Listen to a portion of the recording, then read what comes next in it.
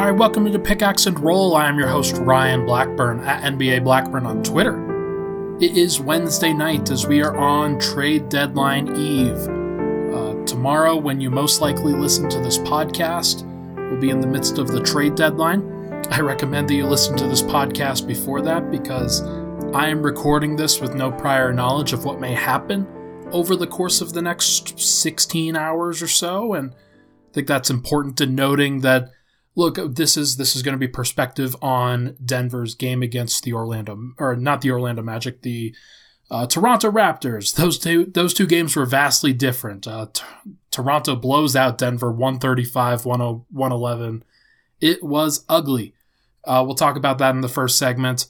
Talk about in the second segment some trade deadline anxiety that seems to be going on around the team, around Nuggets fans in general, kind of where I see things happening, what I think will probably occur, and we're going to kind of take that as it comes. And then third segment, we're going to do Throwback Thursday, and I'm going to talk about Gary Harris and Will Barton because I think that both guys, they have been in Denver for so long that I think they've become a little bit underappreciated with what they've accomplished, what they've done. And I just want to call some attention to that and kind of take Nuggets fans down memory lane, because if this is the last time Nuggets fans see Gary Harris or Will Barton in a Nuggets uniform, then I want people to be reminded of the players that they were. And still are in Barton's case, in a lot of their cases. Like, these guys are still good pieces, and it's why teams are going to be trading for them if they do. But it's at least something to think about. Okay, let's start with this game. Toronto, they come out guns a-blazing in this game against the Nuggets. They started out 5 of 5 from behind the three-point line, and the three-point barrage was the story tonight against Denver. Denver gives up 24 threes, 24 out of 48 shooting for 50% from Toronto. Some of those shots were tough shots that Toronto just hit. Some of them were poor game plan discipline. Some of them were poor effort. Some of them were just guys not trying and really being pretty aloof in terms of the defensive game plan and how they were supposed to act and perform. 24 threes is the most in franchise history given up by the Nuggets. I asked Michael Malone about that post-game, and he said, let me just find the quote here for you. You can go into a game with a game plan, but if you don't execute that game plan with energy and effort, you're not going to give it a chance to work. The number of threes they made that were wide open, I was embarrassed. It was an embarrassing performance from Denver, to be frank. And it's too bad because the Nuggets had come off of a pretty nice stretch where they had won 8 of 10 and 9 of 11, actually. And this is pretty ugly. This is an ugly way to follow that up, and it was clearly not Denver's best effort at all. And you never want to see that because the Nuggets, they don't have a lot of wiggle room. They started the season pretty badly. Just because they had won several games in succession, it doesn't necessarily mean that they can just drop one here against a team in Toronto that they had lost 9 in a row. This was Kyle Lowry's send-off game. He's probably going to get traded over the course of the next 12 hours or so, but I still think that Denver is going to, they're going to regret this one in all likelihood. It's a tough one, and you don't want to just sort of you don't want to dwell on it, but you still want to be able to learn from it. And I think one of the things that Denver can learn, there was a lot of Porter, Millsap, Jokic tonight against a team that really spaced Denver out. They started Norman Powell at the 3, Pascal Siakam and OG Anunoby at the 4 and the 5. Those guys are kind of interchangeable. They both spent time guarding Jokic. Mostly it was Anunoby. And though they struggled against Jokic individually, Denver's offense as a whole wasn't that great. And Murray started out pretty well, but it was the defensive end with that Porter, Millsap, Jokic combo that I thought really put Denver at a disadvantage. I think Will Barton is at his best defensively when he's not guarding a guy who's a lot quicker than him, a lot faster than him. And that's just who Fred VanVleet and Kyle Lowry are. They made him look really bad tonight. They made Jamal Murray look really bad tonight too. Norman Powell back cuts Michael Porter Jr. on one play along the baseline, and all 4 Nuggets look at him like, what the hell are you doing, man? Like, there are just some things and some timings where the Nuggets are supposed to be playing in a certain way, shape, or form, and if you have a record scratch moment like that, it's really frustrating. It's really debilitating. It wasn't just Porter. Murray, I think, the next possession also had a back cut on him. So this was not just a Porter issue. This is not just anything. Okay. I'm just reading. Here I am doing this podcast, recording it during the trade season. Woj tweets out, the Detroit Pistons are trading guard Delon Wright to the Sacramento Kings for guard Corey Joseph and 2 second-round picks. Okay, so very interesting that the Sacramento Kings are buying at the trade deadline as opposed to selling. That's a pretty delusional move if I were to ever see one. God, that's so weird. Okay, I'll have a point on that with regard to Harrison Barnes later. But the Sacramento Kings are just moronic. Yeah, so defense. Playing Michael Porter, Paul Millsap, and Nikola Jokic at the 3, 4, and 5 against a lineup that could really space them out, go 5 out, shot the ball as well as they were. I thought that was it was a bad philosophical choice and tactical choice to make from Malone. This is something that I hope that they don't have to do consistently. Like, if Monte Morris is back and healthy and they decide, okay, we're going to go small, we're going to play Porter at the 4, then you still have Jokic probably guarding Anunoby, but you have Michael Porter guarding Pascal Siakam, and then whoever's the 3 or the 4 guarding Norman Powell and guys like that. And then you get another smaller guard in there against a guy like Kyle Lowry or Fred VanVleet. And that's a lot more helpful for what Denver's trying to accomplish with their defensive schemes. But it was still poor effort, and Michael Malone made sure to say that in that quote to me. You're not going to give it a chance to work. You're not going to give a chance to let the scheme work if you don't give effort. And there's this deviation that, like, coaches, they want to know. They won't outright say that a certain scheme doesn't work if there is at least a question that maximum effort wasn't given. If coaches know that maximum effort was given, that they were trying to execute the scheme as well as possible, and then the scheme didn't work, then that's when coaches will make schematic changes, personnel changes, things like that. It's hard to tell tonight whether everything was schematic and whether it was just effort.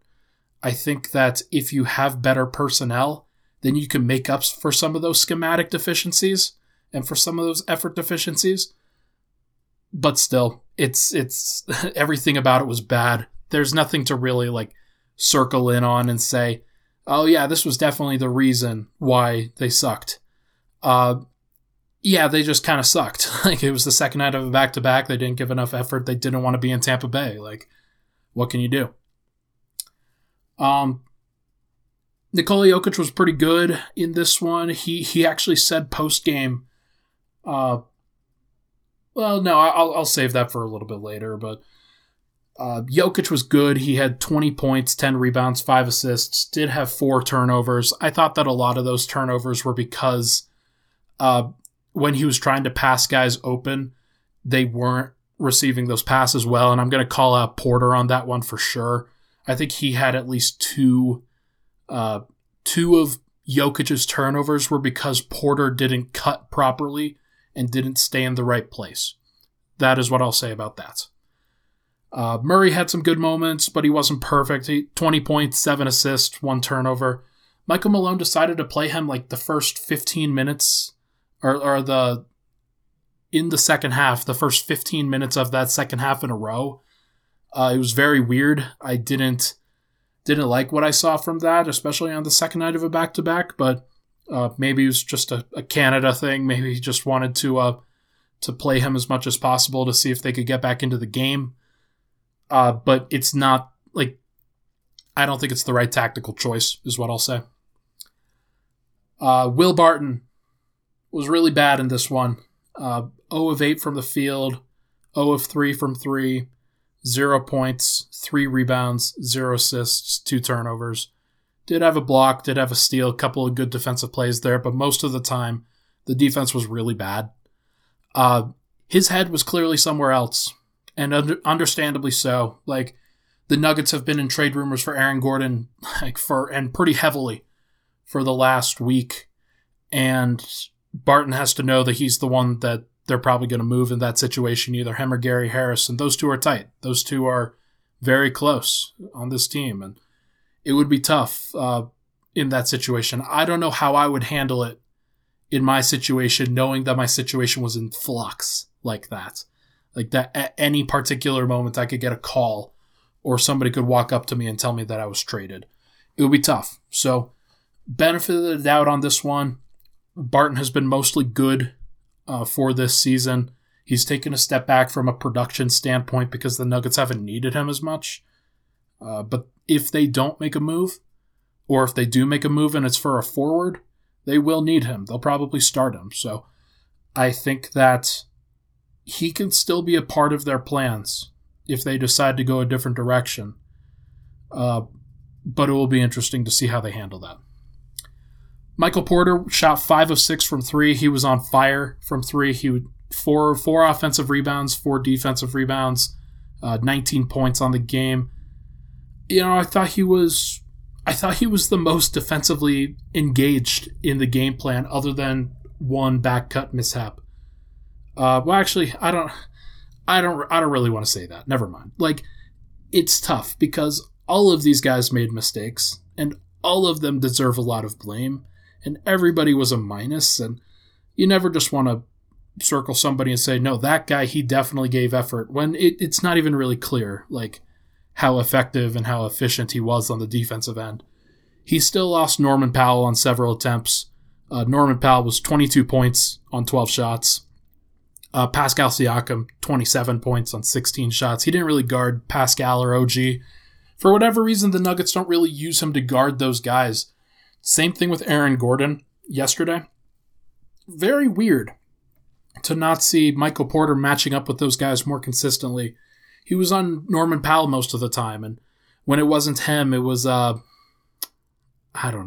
really was Norman Powell. Like, their minutes matched up the most of anybody. When he slides to the 4, he's going to be in better situations for that, and that'll be helpful, but I don't know. It's just very weird. Like, I think that he's in a really tough spot in this defensive scheme against that particular team. More so than anybody, really. So, except Paul Millsap, who had to guard Pascal Siakam, and that was not good. What else from this game? Who else played? Who played off the bench? PJ Dozier, he hit a couple threes tonight. 6 points, 2 rebounds, 1 assist. He was fine. Not great. JaMychal Green had a couple of nice offensive rebounds and putbacks, had 6 points on 3 of 8 from the field, but he missed all 5 of his threes. That 3-point percentage number for him is coming down a little bit. He started off the season really well, but he hasn't been as consistent from 3 over the course of the past couple months, really. That was always going to be a situation with him because, he's a bench guy. He wasn't always going to be a massive positive as a shooter. He's going to be around 38 to 40% because that's what he did in each of the last 2 seasons. So he was coming down from 42. He'll probably settle at around 39. We will see whether he can right that ship a little bit. But it was pretty notable that in this game, Facu did get a couple of threes to go, but he started off really poorly as well from deep. And kind of just running the offense in general. Facu, I don't know what's going to happen when Monte Morris comes back. And if Denver does make a move, and maybe Monte is in the starting lineup, maybe he's not, but either way, Facu's probably going to be out there, but he might not be. And I want to prepare some of the listeners who are big Facu fans for that there could be a situation where Facu doesn't play. And if that is the case, then it's probably the right reason. It's probably because they have guys that are just going to give them a better chance to win. Facu has done a lot over the course of these last couple months, especially this last month. But his three-point shot being so irregular, there's a lot of questions that I have about help defense, things like that. There's only so much that he could do. So we're going to see how that goes, and I'm interested to see how it plays out. We'll know a lot more by tomorrow, based off of how Denver's roster is going to be constructed going forward. Zeke Naji wasn't ready to play today. He did get 7 rebounds, but most of those were in garbage time. 1 of 6 from the field, 0 of 4 from 3. It didn't look great, and him not being really involved in the stat sheet in any other way other than those rebounds and those shots is not a really good sign. But that was the case for a lot of Denver's players, so don't want to single him out too much. But it is 2 games in a row that I didn't think that he was great when they asked for him. Bol got some playing time. He was whipping around some passes and some shots, and he was fine. Like hard to really get a gauge on him. But I think the teams just wanted to see him, and it wouldn't surprise me if Denver kind of threw him out there just to show teams like, hey, this is a guy who we haven't had play in a while, but he is good and he's talented, and I think he showed that. RJ Hampton, he had 3 rebounds in 13 minutes, 4 points, 1 of 2 from the field, got to the line, 2 assists as well, no turnovers. He may be on the block, but if he's not, then I hope that Denver can find a way to work him into the rotation. He does have some tools that I think Denver could continue to develop. We're going to see whether they actually do. Okay, that's enough for this game. Where am I at right now, time-wise? Okay. Yeah, let's take a break. When we come back, I want to talk about some of the trade deadline anxiety that's going on, and then what Denver's plan is going to be. We'll be right back.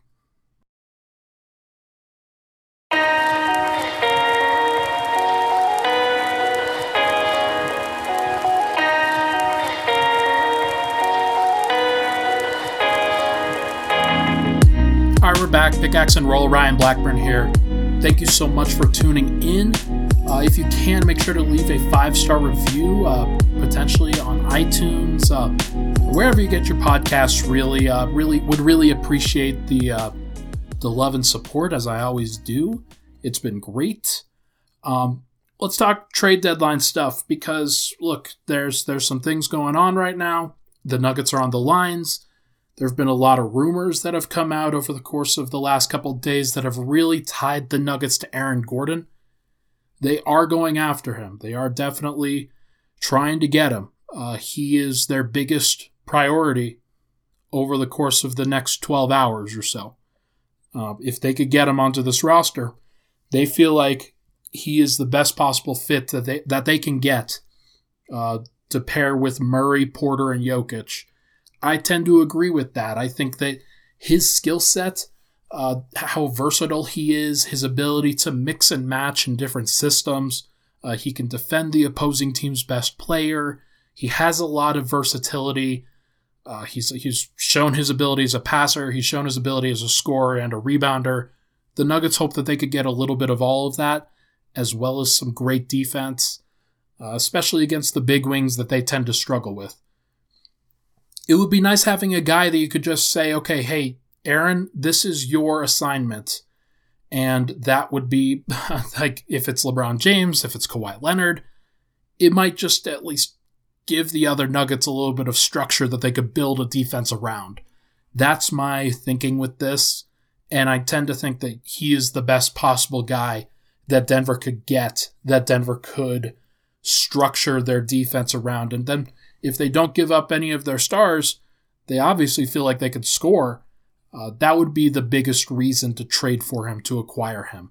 And Denver's going after it. They have made it not public, but those conversations have really leaked, and Denver's trying to, whether it's Gary Harris or Will Barton or one of the prospects that they're offering, first-round capital, they're going to do what they can to get him.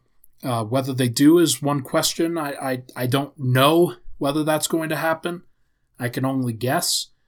If I had to guess right now, the obvious bet is that they don't get him, but I feel a lot more confident that they will over the course of the last few hours. Just seeing how they performed in a situation like they had against Toronto, how they watched what Aaron Gordon could do with Orlando when Denver faced them on Tuesday night. He did some things that I think they would like, that I think they were hoping to see. Like, he guarded Murray for a possession and looked really good. He guarded Jokic for a possession and looked really good. Was a good help defender at times, but he has the skill set that I think that they're really hoping for. We'll see if that actually comes to fruition. If that doesn't happen, Denver's going to pivot. I had mentioned Harrison Barnes before this podcast, but with the news that the Kings are sending out second-round picks along with Corey Joseph to get DeLon Wright, they're clearly going for it. They're clearly trying to make the playoffs with that group. Maybe this is more of a long-term play because of DeLon Wright's contract, but I kind of doubt it. I think they're just trying to make the play-in game. And if that's their goal, if that's something that they're trying to do, then trading Harrison Barnes is pretty counterintuitive. They're not going to do that if they feel like they're just not going to do it. Like Harrison Barnes is a good basketball player. He's very solid at what he does. And I think this definitely lessens the likelihood of a deal. So if that is one player that's kind of crossed off the list of what if the Kings aren't giving him up, then that means the Celtics, the Nuggets, teams that were previously tied to Harrison Barnes as well, they now have to really pivot to Aaron Gordon. He's the only guy that could potentially be moved. And if that's the case, the price is going to go up. So if you are one of the people that think that Aaron Gordon could be the missing piece, then I doubt that really changes your mind on this situation, that the Harrison Barnes being off the table would change your mind. If you're somebody who gets a little bit hesitant when you talk about Aaron Gordon, when you think, okay, everybody's talking about him, but is he really that good? Is he really what Ryan is saying? Is he really that good? Then I think you have some right to pause a little bit and think, okay, hey, maybe if the bidding here gets a little bit too high, then maybe that's something that Denver should reconsider. I fall in the first camp, of course. If you've listened to me before on pretty much any show, Aaron Gordon has been my ideal replacement for Jeremy Grant since the offseason. I will stick to that. You can go back and listen to pretty much any of my podcasts discussing the replacing of Jeremy Grant. That is the guy that I would circle. But if it's not Aaron Gordon, and if it's not Harrison Barnes, I wonder if Denver goes after Lonzo Ball. There was a report that from Brian Windhorst that the Nuggets had inquired about Lonzo's status. He's a guy that, along with Murray, Porter, and Jokic, fits that timeline really well. He's in his early 20s, mid-20s. He's about to come up for a contract extension, but if it's around $20 million per year, that's the number the Nuggets were willing to give to Jeremy Grant, so they would probably be willing to give it to another player. Lonzo Ball could be that guy. I've spoken about him before at length. I don't want to do so again right here, but he's a guy that if the price tag for him isn't as high as the Nuggets are willing, like if they're willing to meet that price tag, then I'd almost rather them go after Lonzo Ball, because he's a guy that I can see fitting with this Nuggets team, with this core, a Murray, Lonzo, Porter, Jokic. That core four of players, I could see them fitting together for a long, long time. See if that's actually the case. If it's not Lonzo, could be Taurean Prince. He's a guy in Cleveland that they're definitely willing to give up for the right price. They probably won't. They're a situation where they're probably just, they probably aren't going to do anything at all except maybe trade JaVale McGee. They're not going to trade Larry Nance in all likelihood. He's a guy who I would love to get, but probably not there. Taurean Prince could probably be had if Denver made an interesting offer, but it would probably cost a first-round pick. I doubt that Denver's willing to give up a first-round pick for Taurean Prince. That's just kind of my read on the situation. If the Cleveland Cavaliers were willing to accept seconds, then maybe Denver could come to a situation there. If it's not any of those guys, then here's some low-cost wing options that Denver may go after. Kenrich Williams, Mo Harkless, and Troy Brown. Those are guys that you're probably giving up Bol and a second-round pick in a lot of cases, but if you give up Bol and a second-round pick and you feel like you could get back a guy who could be a part of your playoff rotation, that would be a win. If you can't, then you probably don't. I think that that's at least interesting from Denver's perspective. Every team should want Kenrich Williams.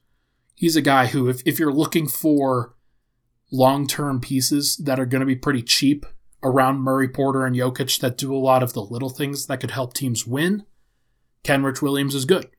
He's a guy that Nuggets fans should at least be familiar with because he was on their Summer League roster for like 3 games. He was very good. He got an opportunity somewhere else. Denver didn't pay for him, and they may regret that at this point. If Denver doesn't get a wing option, they may decide to go for a low-cost big man. Couple options in that case. Khem Birch of the Orlando Magic.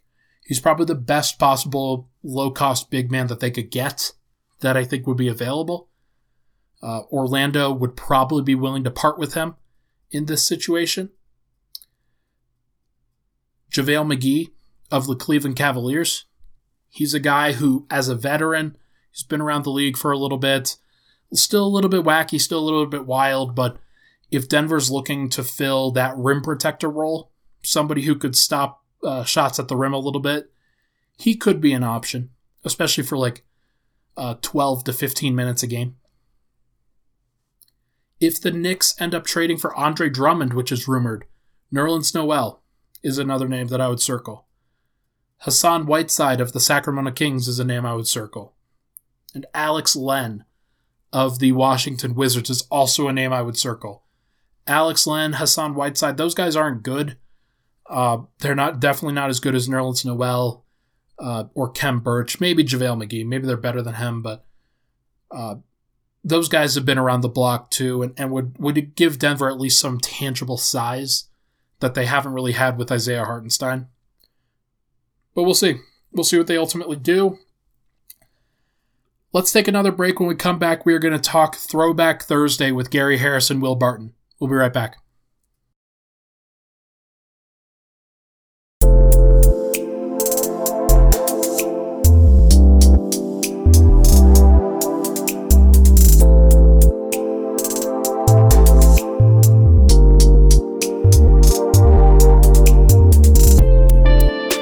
Final segment here, Pickaxe and Roll. Thank you so much for tuning in. Wanted to do Throwback Thursday because, look, this is going to be a Thursday podcast. It may not be what people want to hear, but I want to do it anyway because I think it's time, given their situations, given what the Nuggets are currently going through, and given the situation around the league with the trade deadline looming, it's time to talk about Gary Harris and Will Barton. Those guys have been integral to what the Nuggets have built over the course of these last 6 years. Think about that. They've been in Denver for over 6 years now. 6 years of real time. Really approaching 7 if you're talking Gary. He has been with this team for a long time, been through it with the ups and downs of the Brian Shaw era, and then kind of on the upswing with Michael Malone. Will Barton, same thing. Came in just after Gary Harris was drafted, maybe just like 9 months later or so, 8 months later. And he was great as well. From the get-go, Will Barton was a guy that fans had really latched on to. And with Gary's kind of his understated personality, his game, He was very efficient, really solid defender. Fans latched onto Gary Harris as well. The tide has really turned over the course of these last few years with those guys. What used to be fan favorites are guys who aren't necessarily appreciated now. And it's too bad.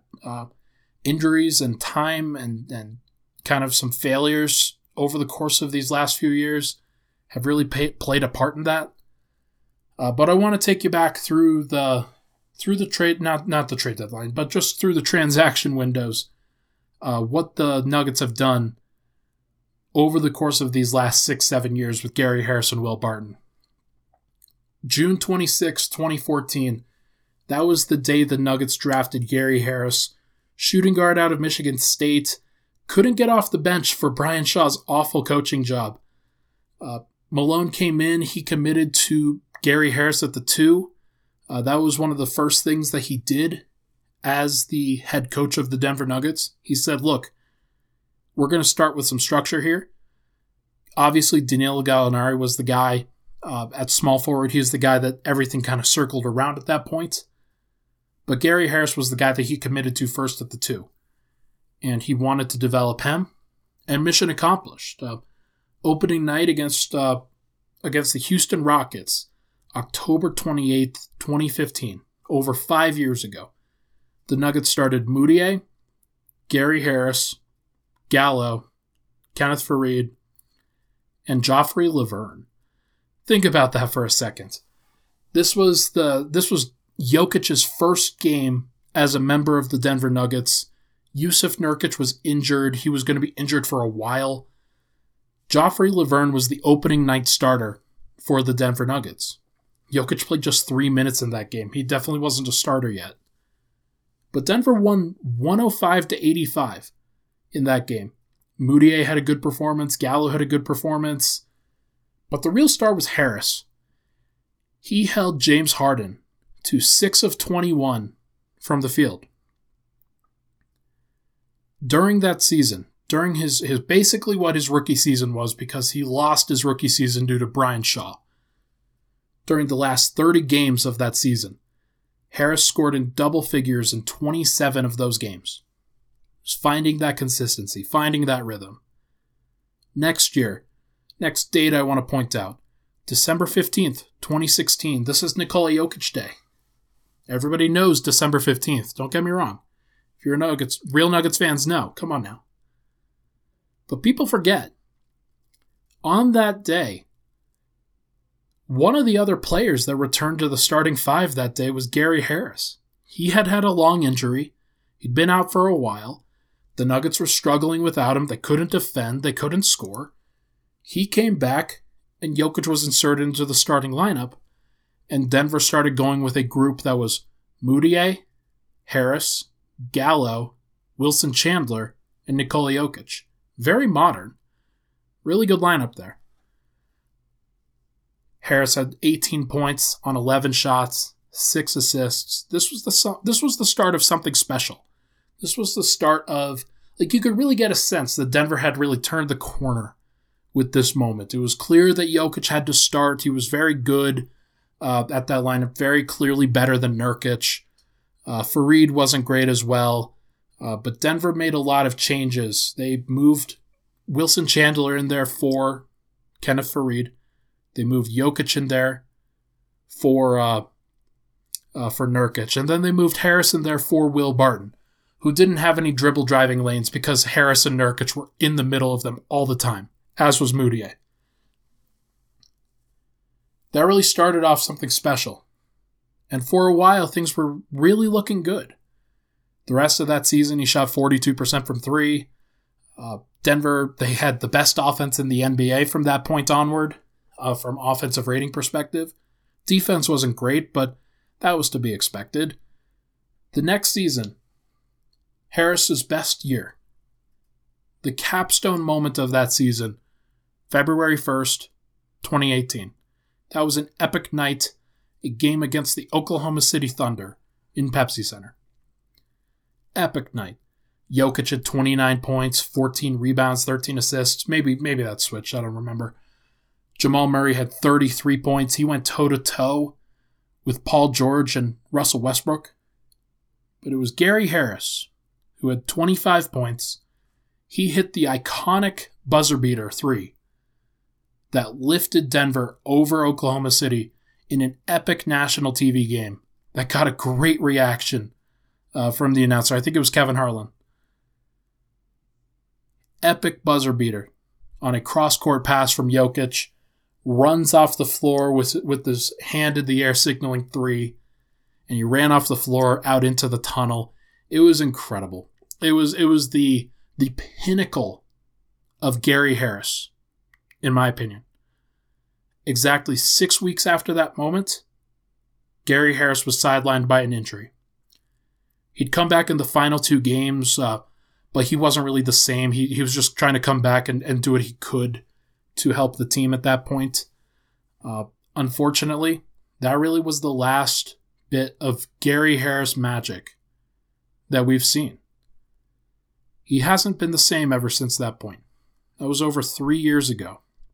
And it's really sad that a player as talented as he is, as he was, just had all of these injuries that had really, over the years, just destroyed his psyche, destroyed his physicality. He was a guy who was going to be a fullback and a running back charging through the lane, bouncing off of people, being physical, being strong. And it's just too bad that his body couldn't really hold up for that. Ever since then, his role has diminished as Jokic's role has grown, as Murray's role has grown, the emergence of Michael Porter now. Gary Harris, he isn't going to be an offensive player anymore for Denver. If he does stick around, it's going to be as a defensive role player. He's not going to get the same opportunities as a ball handler. He's not going to get the same opportunities as a shooter. Anything that he does make is a value add because Denver's really only counting on his defense at this point. And it's just a really tough fall from grace for him because he's done a lot of great things for the city. Moving to Will Barton. The Brian Shaw era was a mess. It was a joke. Denver tried to bring in Aaron Aflalo during his second season to try to bounce things back. But that move fell by the wayside completely. Things fell apart. Brian Shaw was trying to rap to people. It was just a mess. At the trade deadline, Denver decides to pivot. February 9th, 2015. The Nuggets decide to trade Aaron Aflalo to Portland for a package that included some salaries, a first-rounder that turned into Malik Beasley, and Will Barton, who was a scrawny shooting guard, second-round pick, somebody who Nuggets fans didn't really have a lot of expectations for. But Blazers fans were really upset that they had to give up Will Barton. And they were right. Barton really stepped into a role off the bench. The moment he got to Denver, things were bleak, things weren't great, but at the end of the 2014-15 season, he stepped into a role as a sixth man and just sort of ran with it. He was the first guy off the bench a lot of nights, and then the next season in 2015-16, he stepped into it even more. He was even getting some sixth man of the year buzz at times. A guy who, I don't remember if he finished third in that vote, but he was putting up some great numbers and did a lot of stuff off the dribble. One of the most interesting pieces that Denver had. Because in a moment where Denver had Emmanuel Mudiay as a rookie trying to figure out how the hell to play the game of basketball, they had Nikola Jokic in that first unit, especially towards the middle and end of the season. But in the second unit, that was Will Barton's time to shine. He was awesome. He was a freestyler. He was athletic. He was a high leaper. That's why they called him Will the Thrill, because he was thrilling when he was on the basketball court. It was just incredible to watch him fly. He even took part in a dunk contest. The one, that Zach LaVine and Aaron Gordon really stole the show. Andre Drummond was there too for some reason, but Barton was there. He didn't do well, but it sort of stands out in my mind, that moment in particular, because Barton was a leaper. He was a guy who was just a leaper and a dunker and doing some incredible stuff. But then he continued to develop his game. November 30th, 2017, that may have been the pinnacle of his career with the Nuggets. 17-18 season, it was Jokic's third year just to set the table. Denver didn't get off to a great start that season, and Paul Millsap got injured, I think pretty early on in that year. Will Barton against the Chicago Bulls scores 37 points. It was a career high. It might still be a career high. Hits the game-winning shot around Robin Lopez, a contorting reverse layup that was an impossible shot, an impossible angle, spins it off the glass and in. Just a great moment for him. His ability to create shots and create baskets out of nothing. It won Denver games. Absolutely did. And in the second half of the 17-18 season, Gary Harris goes down, as I mentioned before. Will Barton, he stepped right in. He stepped in as a starter and he balled out. I don't have the numbers offhand, but he was great in that stretch. I think he had like 18 points, 5 rebounds, 4 assists on 40% from 3. He was awesome. He was one of the reasons why Denver survived so long in the second half of that 17-18 season to push a Game 82 against the Minnesota Timberwolves. Barton, in that time, he earned a starting spot for the 2018-19 season, signed a contract in the offseason, was promised a starting role, and got it. And in the second game back on October 20th, 2018, Barton tore something in his hip. I don't remember what it was. But it was his second game. His second game as a starter that year. It was really sad. Denver had finally put together a lineup they felt really good about. Murray, Harris, Barton, Millsap, Jokic. Barton tears something, has to sit out half the season, struggles to return, didn't have nearly his full athleticism and his full comfort level when he did return.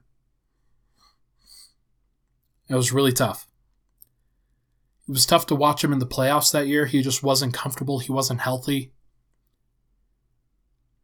And when you talk about guys like that, we talk about guys who, kind of like Gary, kind of like Will, they show something. They show some really special potential. Something very incredible that Nuggets fans could really hold on to. It was a tough cat and mouse game for those guys because they wanted to be out there too. They wanted to be healthy. Being held out, being injured, it was worse for them than it was worse for any other Nuggets fan. It's worse for them than even the Nuggets. Those guys wanted a chance to prove themselves, to prove that they would be part of this team. As he worked his way back, Denver again faced injuries in the 2019-20 season without Murray, Harris, or Millsap on the floor.